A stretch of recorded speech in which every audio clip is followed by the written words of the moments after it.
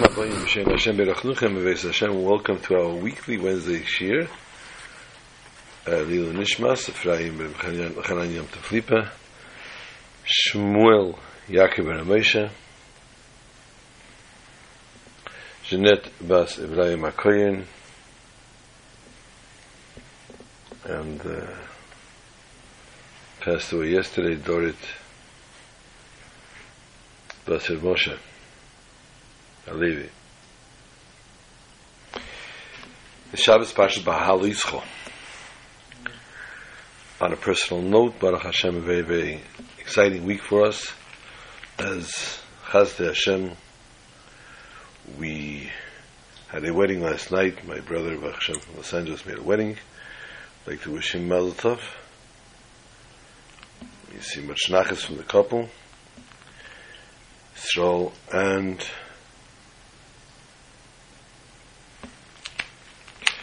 Dvar Bracha. Also, tonight, your cousin is making a wedding. Her grandson, Metz Hashem, in Monroe, New York. And Metz Hashem, this Shabbos, we are hopefully going to merit, isn't to hate. We're looking forward to meriting, Baruch Hashem, a Shalom Zach and a bris of my newborn grandson, to my son Ezra and daughter-in-law Sarah. May they see much nachas, harichas yom v'shanim to the child, to the parents, and to all their children. They see Yiddish, Chassidus, and nachas. I hope I got everything out of the way. Yeah, as we said, tonight is a wedding, and therefore I'm recording this in the morning, and unfortunately depriving all those that are usually online live. My apologies. You'll get a video.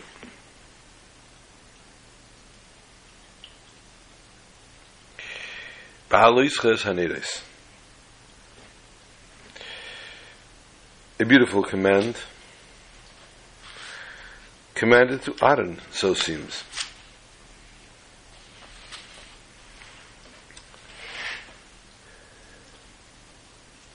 Ignite the lights. Bahaloischa, the word Bahaloischa actually means cause it to ascend. And from this, Rashi tells us, the sages understood, it was a step in front of the menorah. The Kohen ascended, preparing the lamps. The kindling of the menorah itself is also a metaphor of its own. As we know, we're going to speak about from Mishlei. So to the step in front of the menorah teaches us when a person ignites the godly spark in his fellow Jew, and we're going to now discuss how this makes them an ascension.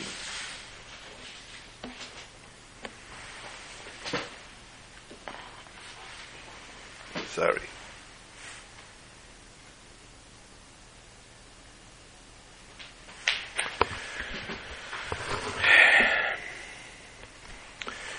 The commandment is given to Aaron HaKohen. Now we know that there was a little issue over here Aaron had. A little egotistical issue, actually. Not nice to say that about Aaron HaKohen, but nonetheless.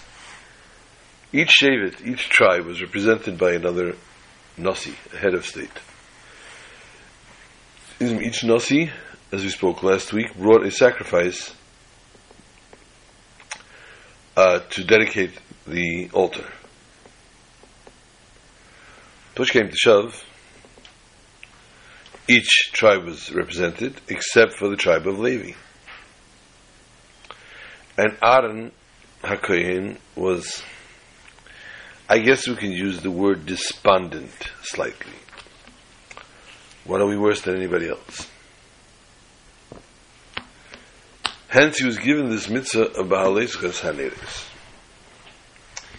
Rabbi say,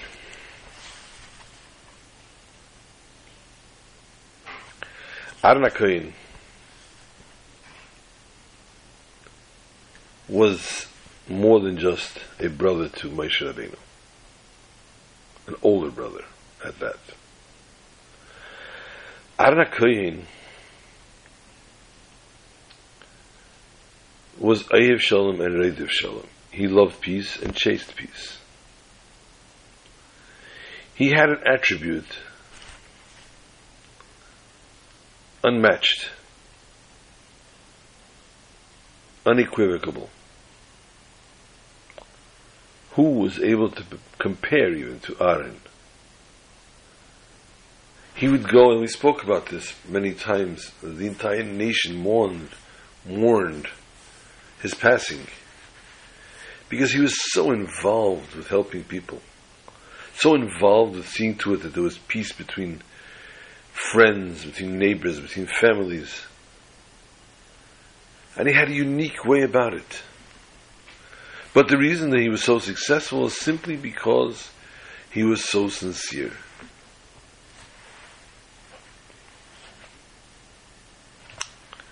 Despondency? Seriously? He did not find a reason, a rhyme, as to why he would not merit it, why his tribe did not have that part of the dedication. Let me tell you another thing about Aaron HaKohen. Perhaps it's a little bit more enlightening about him. The Torah tells us, Ba'alischas HaNeiros, Aaron is given this task to light the menorah, to kindle the menorah. Needless to say, imagine yourselves, ladies and gentlemen, Rabbi say, being given the task to light the menorah in the temple.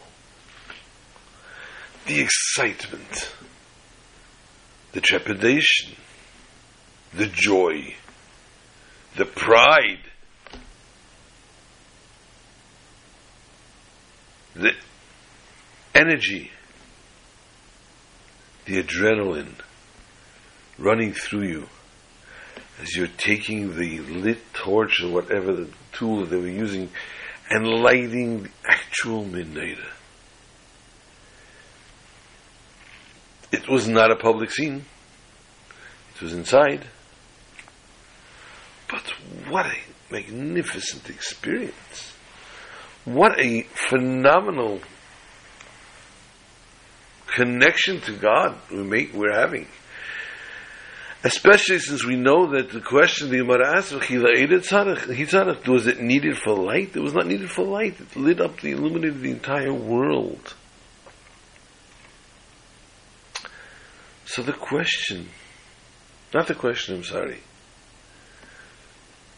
uniqueness I'd like to tell you about Aaron HaKohen.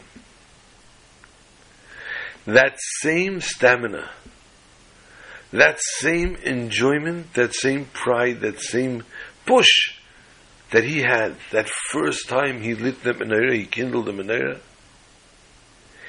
he had that every single day thereafter. Mind you, the first day it just set it up. It's beautiful. It's exciting. It's invigorating. But the days after it had to be cleaned first from yesterday's wicks, etc. That might take away, it might make it a little bit lackluster of the excitement, but no. He approached this mitzvah every single day with the exact same fervor, with the same fire within himself, to light this menorah. You want to tell me then that such a person, such a phenomenal person, was despondent, was not grasping why is he less than any other one of the heads of tribes, that his tribe does not merit a service special to them? But the truth to be told, it was not that deep. It was not that severe. It was not a concept, chas v'sholom, of jealousy. And we'll discuss it soon, how that fits in with the rest of the parsha as well. Let us go back, though, the parsha begins with the commandment of lighting the menorah. Menorah Zohov. And we find this mentioned in the Haftarah as a parable to Am Yisrael. The candles of the menorah are symbolizing the soul of the Jew. As brought down in Mishlei, Ner Hashem Nishmas Odom. The candle of God is the neshama, the soul of the person. This is within each and every Jew. And these candles need to be lit. They need to be brought to a level of ascension to awaken the soul, the neshama of each and every Jew, and to bring them to the light of Torah. Spiritually speaking, we can explain this with all the intricate parts of the laws involved in lighting the menorah. For example, there are two halachas. If you're keeping score at home, the Gemara Yuma Chav Dalet Amud Beis 24, side 2. One is that the lighting of the menorah hadloka ksheira bezor. The lighting of the menorah was kosher even by a stranger, not by a kohen. Even someone that's not a kohen has permission, to light the menorah in the mikdash. Second halacha, the cleaning out of the menorah, the preparation for the lighting, can only be done through a kohen, not through a zor. Now you ask, how is it possible for a regular person to light the menorah if the menorah was inside the kodesh? And the answer is simple: it can be brought out of the kodesh into the azara. And we see ultimately that by the story of Hanukkah, that's pretty much what went down. It was brought outside, unfortunately.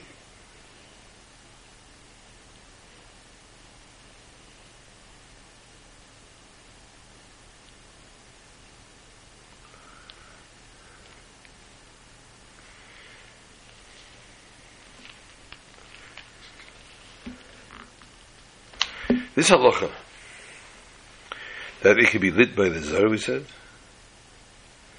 tells us how every person has the obligation and the possibility and capacity of lighting the nishmas of the neshama of a second Jew. It's not single people that can do it. It's not only Yechidas Kula, as we call them, the special people that have a potential to go and to bring a Jew closer. The merit and obligation is on each and every Jew to go out there and to find a fellow Jew and to ignite their souls. My son studying in Brazil is in Paulo. But for Shavuos, they went to Rio de Janeiro. 3 days, the yeshiva wasn't open. The 8 boys went to Rio de Janeiro. There, they didn't sit on their laurels. They went around a little bit. But one of the things they did was they walked around with their tefillin always and actually found a Jew who asked them, Ke Paish, what's happening? Ke is tefillin. What is tefillin? They asked him to put on tefillin. He said, what is it? And it's a 20-year-old, 20-plus-year-old, I believe, and they asked him, you never put on tefillin in your life? No. And your mother is Jewish? My mother is Jewish. So they put on tefillin with him and they started to dance with him. Siman Tov, Mazel Tov, we're making you an official bar mitzvah. Something you obviously never had. You never put on tefillin. We've told that story enough times. Of the boy that became bar mitzvah. and wasn't a very, very Orthodox family. The grandfather was Orthodox. The grandfather bought, very, very wealthy grandfather bought the grandson a beautiful pair of tefillin. Nothing. After the bar mitzvah party, the lavish party, everybody went home, and the mitzvah boy ran to the stack of envelopes that he had. Wasn't interested in anyone's envelope except for his grandfather's, because his grandfather is so wealthy. He must have given him who knows what, and he couldn't find it. And he went through a second and a third time through the pile, and there was no envelope from his grandfather. He was very, very, very, very taken aback and very disappointed. How's it possible? He gives me this bag with these boxes in them. What do I need that for? Well, he couldn't exactly call his grandfather and say, "Where's my check?" A few weeks went by, and he had occasion to talk to his grandfather on the phone. And he says to him, "Grandpa, I have a question to ask you. I hope you don't get insulted. After my bar mitzvah, I went through all the envelopes to see where yours is, where your check is, my gift. I'm your first grandson to be bar mitzvah, and you didn't give me anything. How? Why? Did I do something wrong? Did I say something wrong?" Grandfather began to laugh and cry at the same time. He said, "My dear grandson, the check I wrote. I put the check in an envelope, and I put the envelope inside your tefillin bag. I see obviously you haven't opened that either since your bar mitzvah." Powerful lesson to the boy.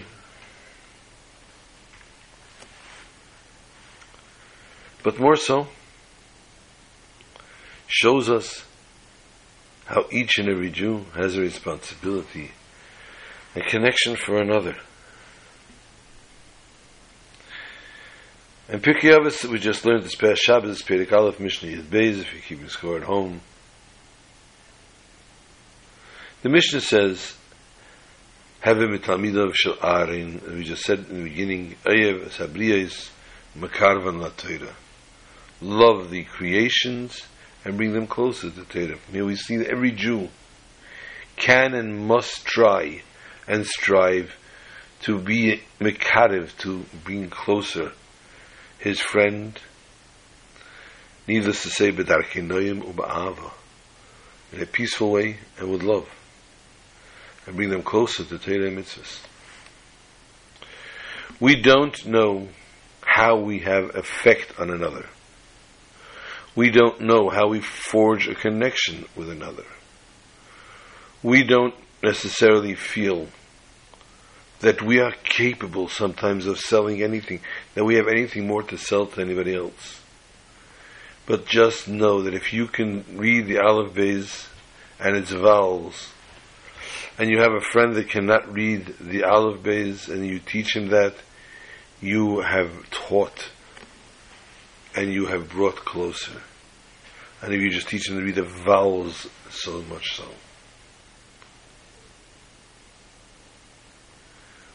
And therefore, and most importantly, it's done peacefully, pleasantly, and with love. With an unconditional love that shows what kind of connection you have with the person, so that anything you ask that person, the person would immediately do it and understand that you only mean for their own benefit. And what happens is, ultimately, every time a mention, it's a common phenomenon when you're close with somebody, when you love somebody, when you care for somebody, and they say something that's witty or funny, anytime it's repeated by somebody else or anything, you don't hear that person saying it, you hear the other one saying it. It's a natural phenomenon of the psyche. And therefore, if you tell a person about a certain mitzvah, and the person indeed accepts and hears and loves you for who you are, and the person accepts and feels you're only telling them for their good and benefit, each time that mitzvah comes up, they will see to do it for you. For Hashem, obviously, but because you told them so. If you tell a person to take Negelvas every day, then before they go to sleep at night, they know, I'm going to sleep, but the person that I really want to do everything for, and I never want to let down at all, would want me to take Negelvasa. I'm in bed and I'm tired, but that's all the person ever asked from me. I'll get out of bed and I'll go bring my Negelvasa.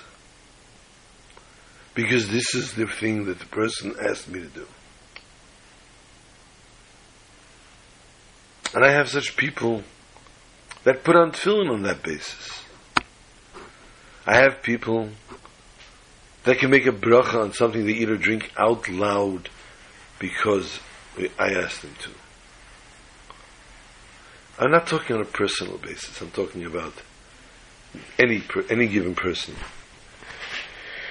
You know somebody and you see the way they make a bracha. They take a cup of water and they drink it. Excuse me? I made a bracha. Let me hear it, please. Let me answer Amen. I get a merit, I get a schus for answering Amen. So the person will make the bracha out loud next time, so you can answer Amen. But then, even if you're not there, the person will remember making a bracha out loud, because this is what that person asked me to do. Somebody else will answer Amen even.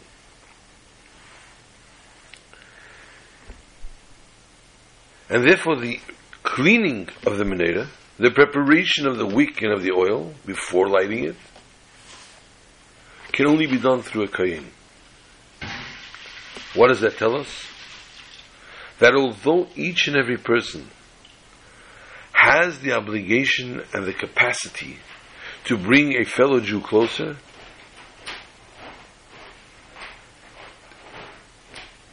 but when it comes to actually decisions, when it comes to actual division of mind and of feeling, only a kohen actually can involve himself in that. So a Jew needs to think, since he's commanded to bring every Jew closer to Torah and mitzvahs, he can decide to himself, how do I do this? He chooses his own ways in order to bring others closer.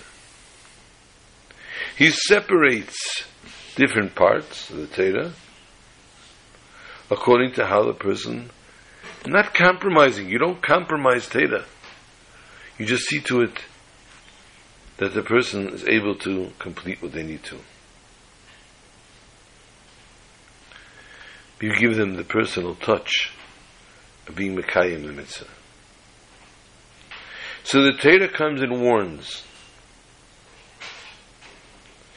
you may not prepare yourself the material for the lighting, because you may just push people away. Chas v'shalom.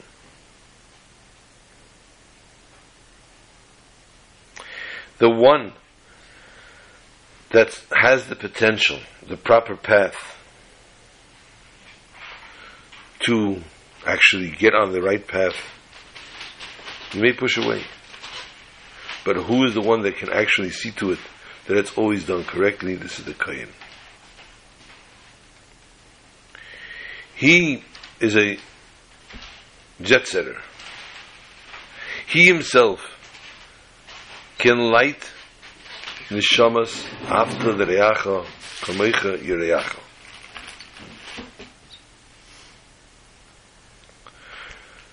When they divided up Israel, the holy land of Eretz Yisrael, they entered into Eretz Yisrael, every tribe got a portion, except for Shevet Levi, the tribe of Levi.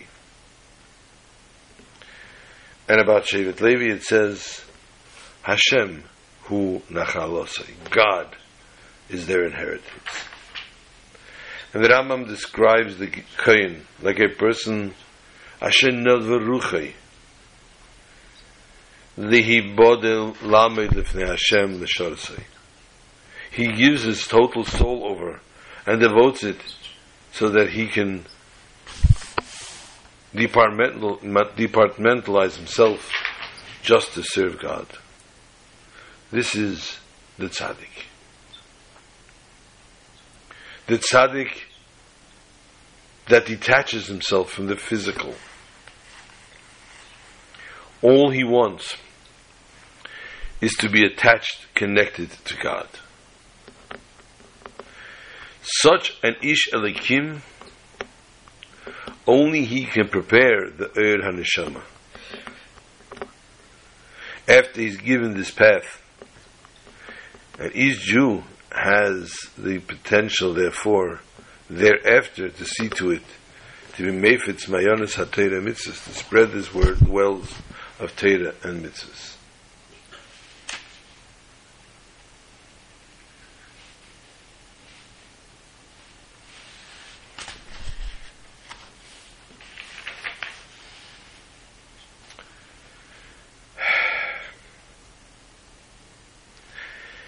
A very, very interesting subject,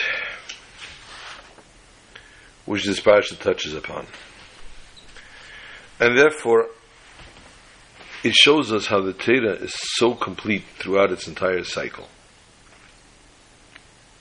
As we said before, Aaron HaKohen was borderline despondent over the fact that his tribe was not represented in the dedication of the Mizbeach.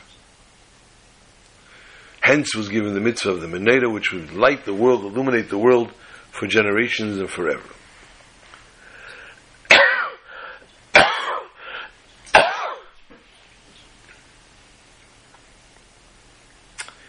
Then we learn about the Korban Pesach. The Korban Pesach needs to be brought on the 14th day of Nisan. Then we hear a story. And the Torah tells us of a story of these people that were Tomei Nefesh. They were impure. Whether they were impure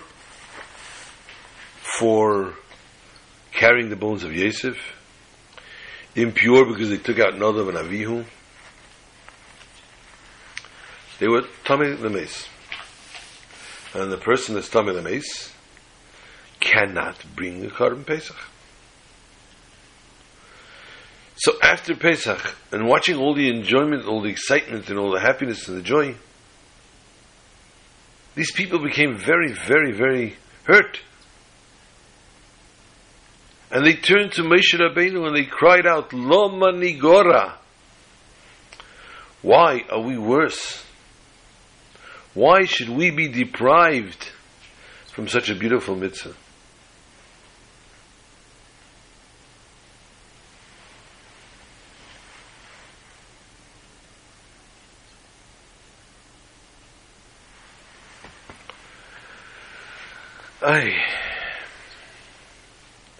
And they use the words Lama Nigara Lavilti Hakriv is Korban Hashem b'me'adeh, to bring the Korban Hashem in its time.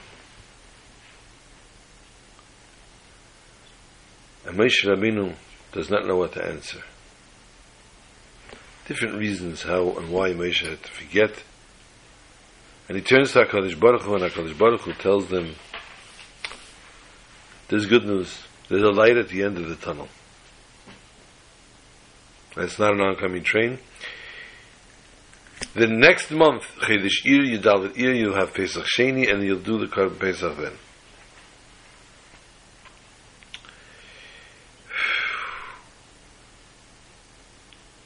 Beautiful story. Save the day. Moshe Rabbeinu was able to add another portion in the Torah due to these Jews because what they asked.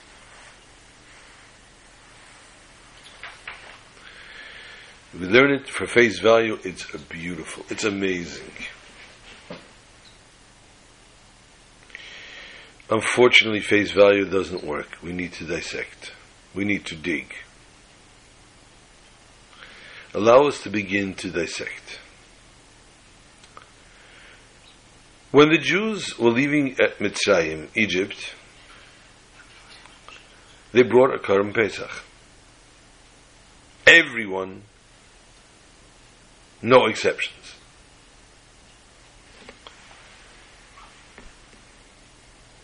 Weren't they tamei? Weren't they impure in Egypt?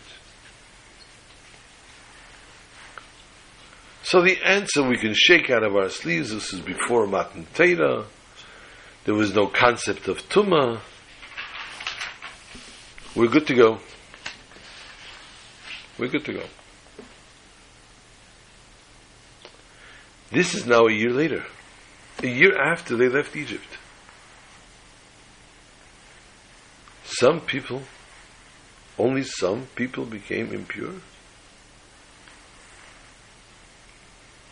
Elamai, more than some people became impure, and therefore a parah aduma was prepared, a red heifer. And the red heifer and its concoction was sprayed, the ashes were sprayed on the impure people, and they were able to bring the korban.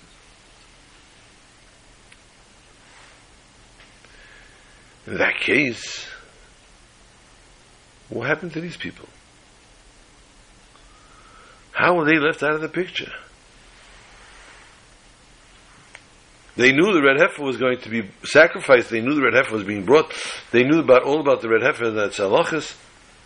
Why weren't they there to become pure so they should be able to bring the Korban Pesach with everybody else? One of the answers in the Gemara is because it was the seventh day. A person that's tamei has to purify themselves for 7 days before they're sprayed with the parah aduma. Because the question remains back the other way around, that Eli Yitzur, they did bring the korban. Excuse me, Eli Yitzur, they could not bring the korban now. Then what happened in the second month? How were they able to bring the korban in the second month? They were impure. So we see from here that obviously they were impure at the time, but they were sprayed with the red heifer. Tells us therefore the Torah that at the time of Korban Pesach, the first one, in Nisan, they were still in their clean days, and therefore they were not able to be sprayed just yet. The fact is, how did they come to present their case if they were impure? They had to be outside. They came because now they were sprayed already. And now they said it was too late. We see, therefore, another step in the same theme that we began the parasha with. So we said we began the parasha with Aaron HaKohen feeling despondent and wanting to know why he is not part of the dedication. And HaKadosh Baruch Hu dispels all his worries, dispels all his heartache, and gives him the mitzvah of the Meneda. Continues the parasha on the same theme. Lo manigora. Why? Why are we not able to bring this Korban Pesach?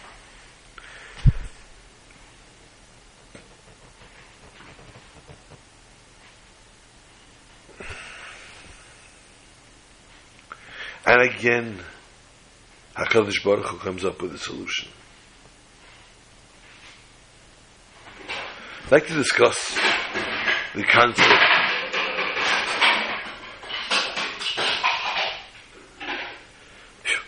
concept of Pesach Sheni. But prior to that, I'd like to touch on another subject here. Teda is a very, very, very positive guide to our life. Teda Lashon Hira.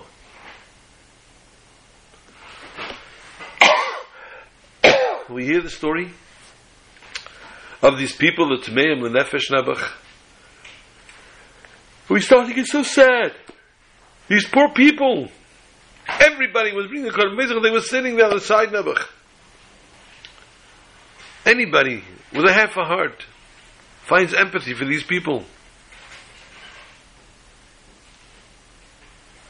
You'll sympathize with them. You feel so sorry for them. And then, the beautiful solution. Pesach Sheni. Pshee, beautiful, amazing. Now they have a way to make up for what they missed in the Pesach edition. Then, the Pasuk continues to say, in this very same slew of sentences, that anyone that God forbid has a potential to bring the first day in Chedesh Nisan and does not, they are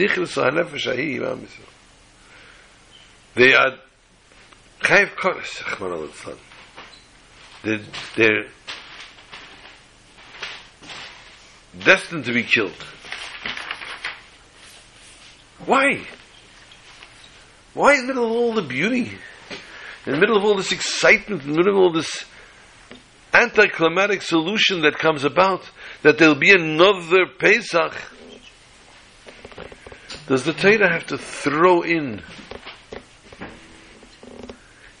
You could bring on the first, and you don't. When it comes and discusses the laws of Korban Pesach, the first time, right over there, that if a person doesn't bring it in its right time, what the punishment is.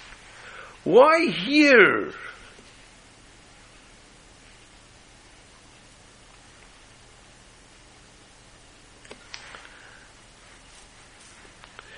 There's another big question asked about this whole chapter. This is the first year they left Egypt. The first celebration, first Pesach. We don't hear again, the 40 years in the desert, that they brought a Korban Pesach. Not till they entered Eretz Yisrael.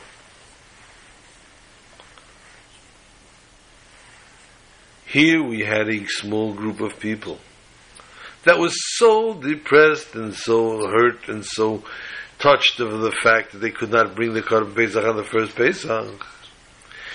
And this story is told out loud so everybody should hear it to inspire everybody, to teach us all the lessons we're about to learn from it. And then for the next 39 years, nobody says a word about the fact there was no Korban Pesach.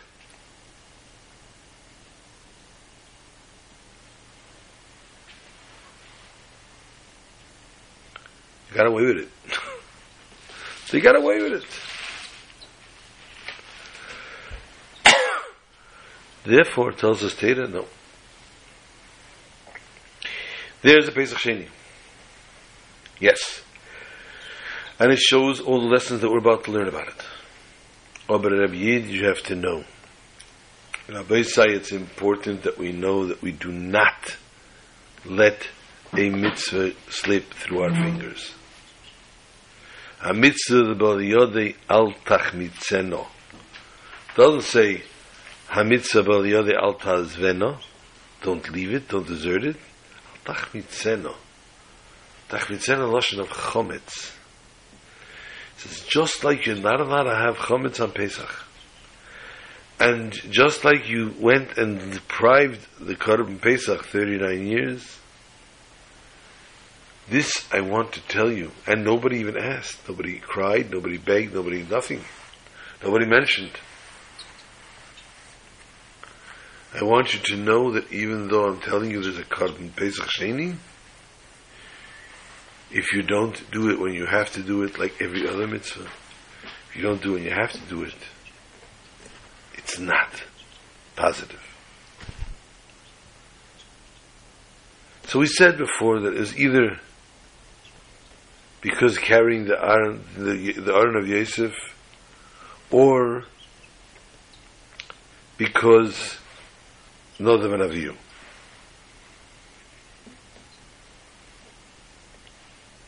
They didn't bring Korban Pesach in its time. The fact that this was able to be compensated, that this was able to be made up, scored home Gemara in Pesachim Tzadik Gimel Amar Aleph 93 side 1.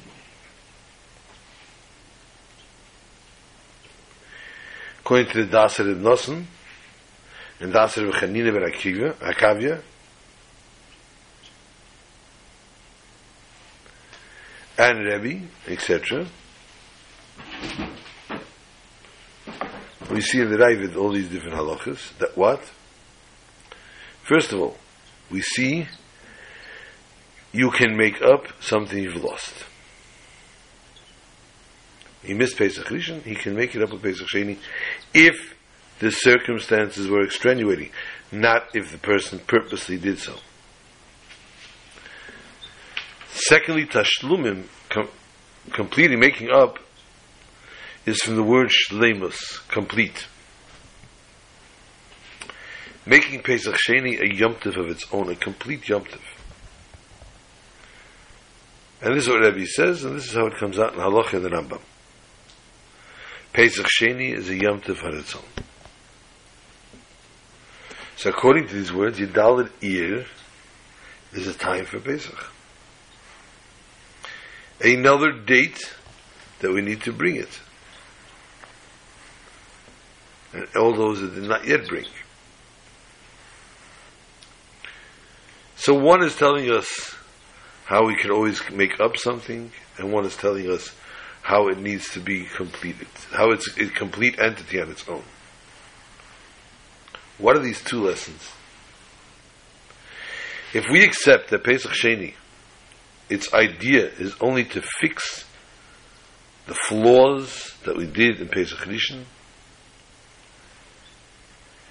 this explains that Yudaled Iyar is not a time that's fit for Akravas HaKorban. It's only Beles Breda, as we call it. You missed, for extenuating circumstances, the first date, you can make up what you missed. According to Rebbe, Yudaled Be'ir is a time when the Torah established the bringing of a sacrifice. Obviously, someone that didn't bring the first time can't bring them. So someone that brought it the first time can't bring them because you can only bring once a year. These two lessons, completion and making up and to complete, are connected, intertwined one with the other. If a person has the capability to add in his shleimus, to add in their fullness of their service to God, and they refrain from doing so, they're already making a flaw in their Aveda. The Etzem Hafsharis, to reach out, to achieve the complete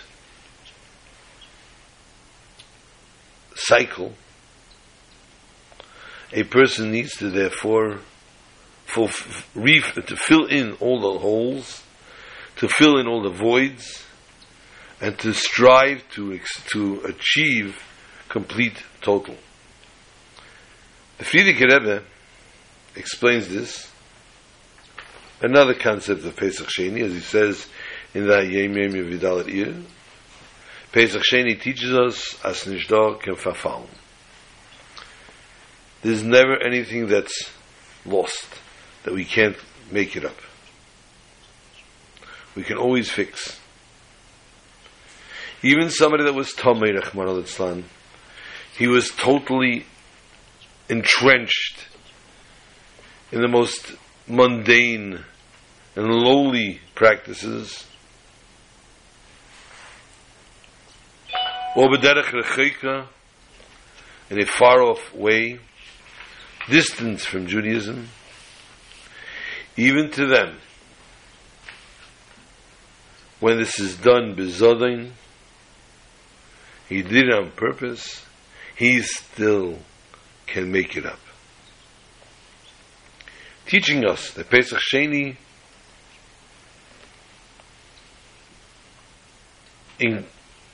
invents the hope that one can always fulfill what they did, what they left out.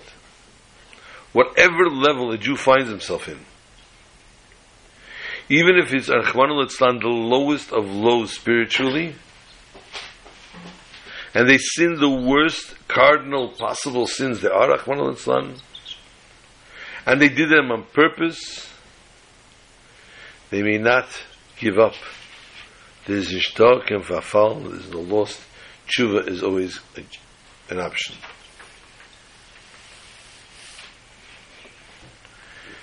However, you're telling me if only sinners can benefit from Pesach Sheni? Tells the Torah no. Pesach Sheni is for everyone, even the one who did not sin. The Jew that says Pesach Sheni, I can add, I can't bring another carbon because I brought my carbon Pesach already. I can fill in any kind of holes that I might have. The mashal, to reach out and to help another Jew, to influence another Jew to behave and do the right thing in the proper way, of course, as I said before, b'darkei noyim. So this is the concept of Pesach Sheni that was being kept even for the person that did not sin. To this Jew we say, Pesach Sheni, you need to achieve that next level. And the Baal Shem Tov says that the neshama comes down into this world and lives and toils for 70, 80 years just to do a favor for a fellow Jew, a physical favor, or maybe a spiritual.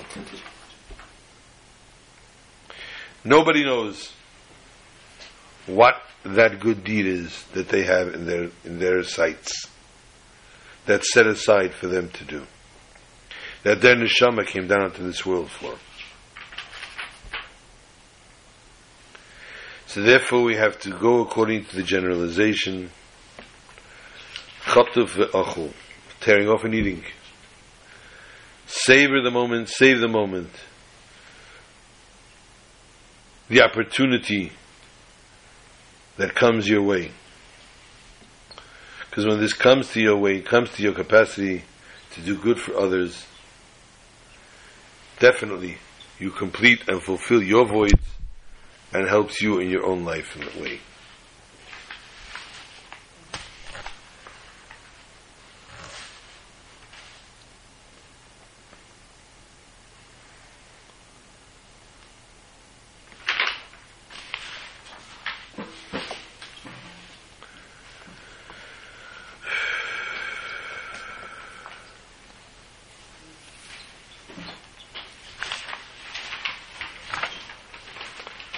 Towards the end of the Parsha tells us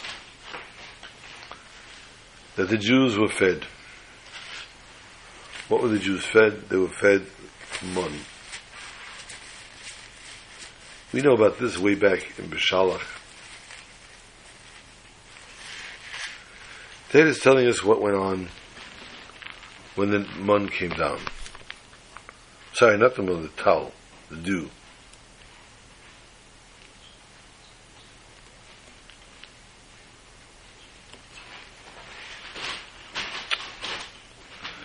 By the falling of the dew,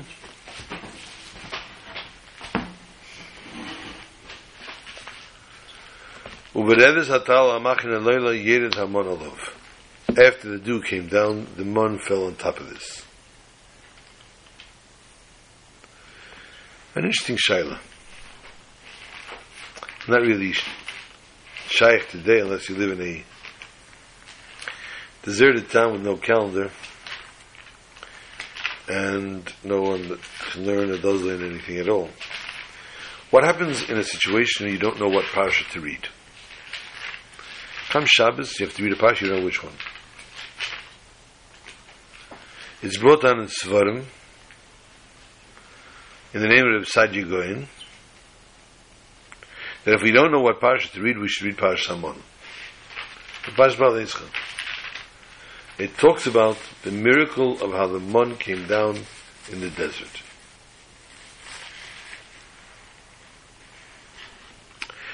What's the reason and rhyme behind this? Parsha Hamon said in Shabbos. The question is asked, there's other parshas that are said on Shabbos. First one is Aseret HaDibros. Chayei V'atzma. Har Sinai. Keep him score at home, pay Vav and Beis and Shabbos.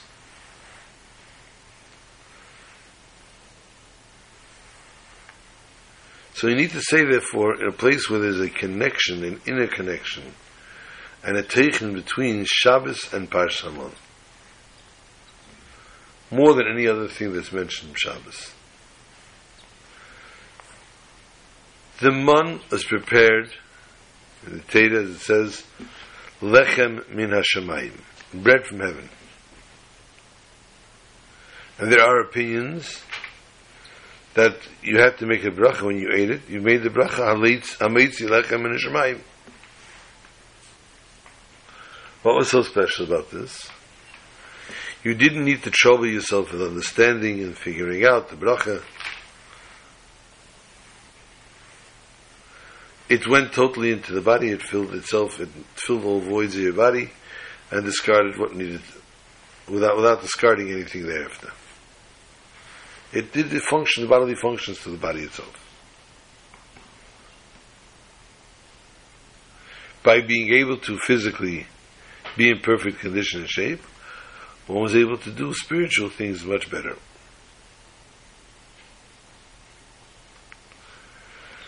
To the mon had a special, therefore, potion, let's call it, that gave wonders in spirituality. It rendered the person pure by eating this. And the Chazal tell us, therefore, who was the Torah given to learn and study? Those who ate the mon. This influence of above, of the mon, circumvents all, doesn't circumvent, it envelops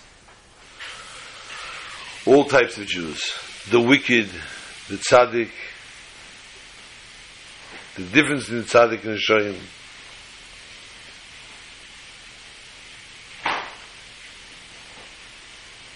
He scored on the Gemara Yuma Ayin Aleph, Ayin Hey Amar Aleph. When the Gemara explains, Ki Haya Hevdel and Tzadikim Beinim Rishayim. Tzadikim, there was a difference between Tzadikim Beinim and Rishayim. Tzadikim Yara Pesach B'Tehem. The Tzadikim got the mon by their doors. Beinim Yotzev Alaktu. The Yenim went out and gathered. Rishayim Shotev Alaktu. That to search for it, that to take it, that to work it. But bottom line, the Shem got as well. So not always the mon have the same effect on them to make them do mamish tshuva. So therefore we see that the Mashdi, what was so great about the mon, lechem min hashamayim. Even the Rishayim were able to benefit from it.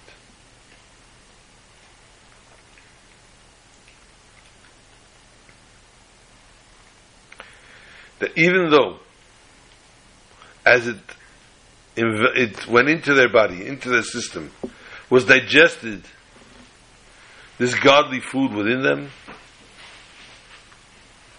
and their blood became blood, and the flesh became flesh, they remained who they were. But the man kept guard over them for special situations. And this point, therefore, comes in comparison with Mon and Shabbos. Just like Mon never gets lost, we never lose its beauty and its we never lack to cherish its value. It remains as spiritual as possible. So too Shabbos. This Gemara Yerushalmi tells us even a Rasha Gomer, even the worst Rasha does not lie on Shabbos. Doesn't mean he's not a Rasha on Shabbos. He remains a Rasha. But the light of Shabbos causes him not to lie, not to tell a lie. And this is as well in the eating and the drinking. In the weekdays, a Jew has to be careful they eat according to what's needed from the health, the body, etc. And of course, the person looks into what pleasures they have from it. In Shabbos, a mitzvah to eat and to drink, to indulge with all delicacies and everything that we enjoy. This itself sanctifies and makes it a mitzvah. And Shabbos can bring about to elevate also everything that's prepared. Therefore we read Parshas Hamon, and we don't know which Parsha to read that Shabbos, because the reading of the Parshas Hamon brings down to the world the light of Shabbos, and the strength in which it comes down to Mata, and with this to keep the milas of the atzmus of a person.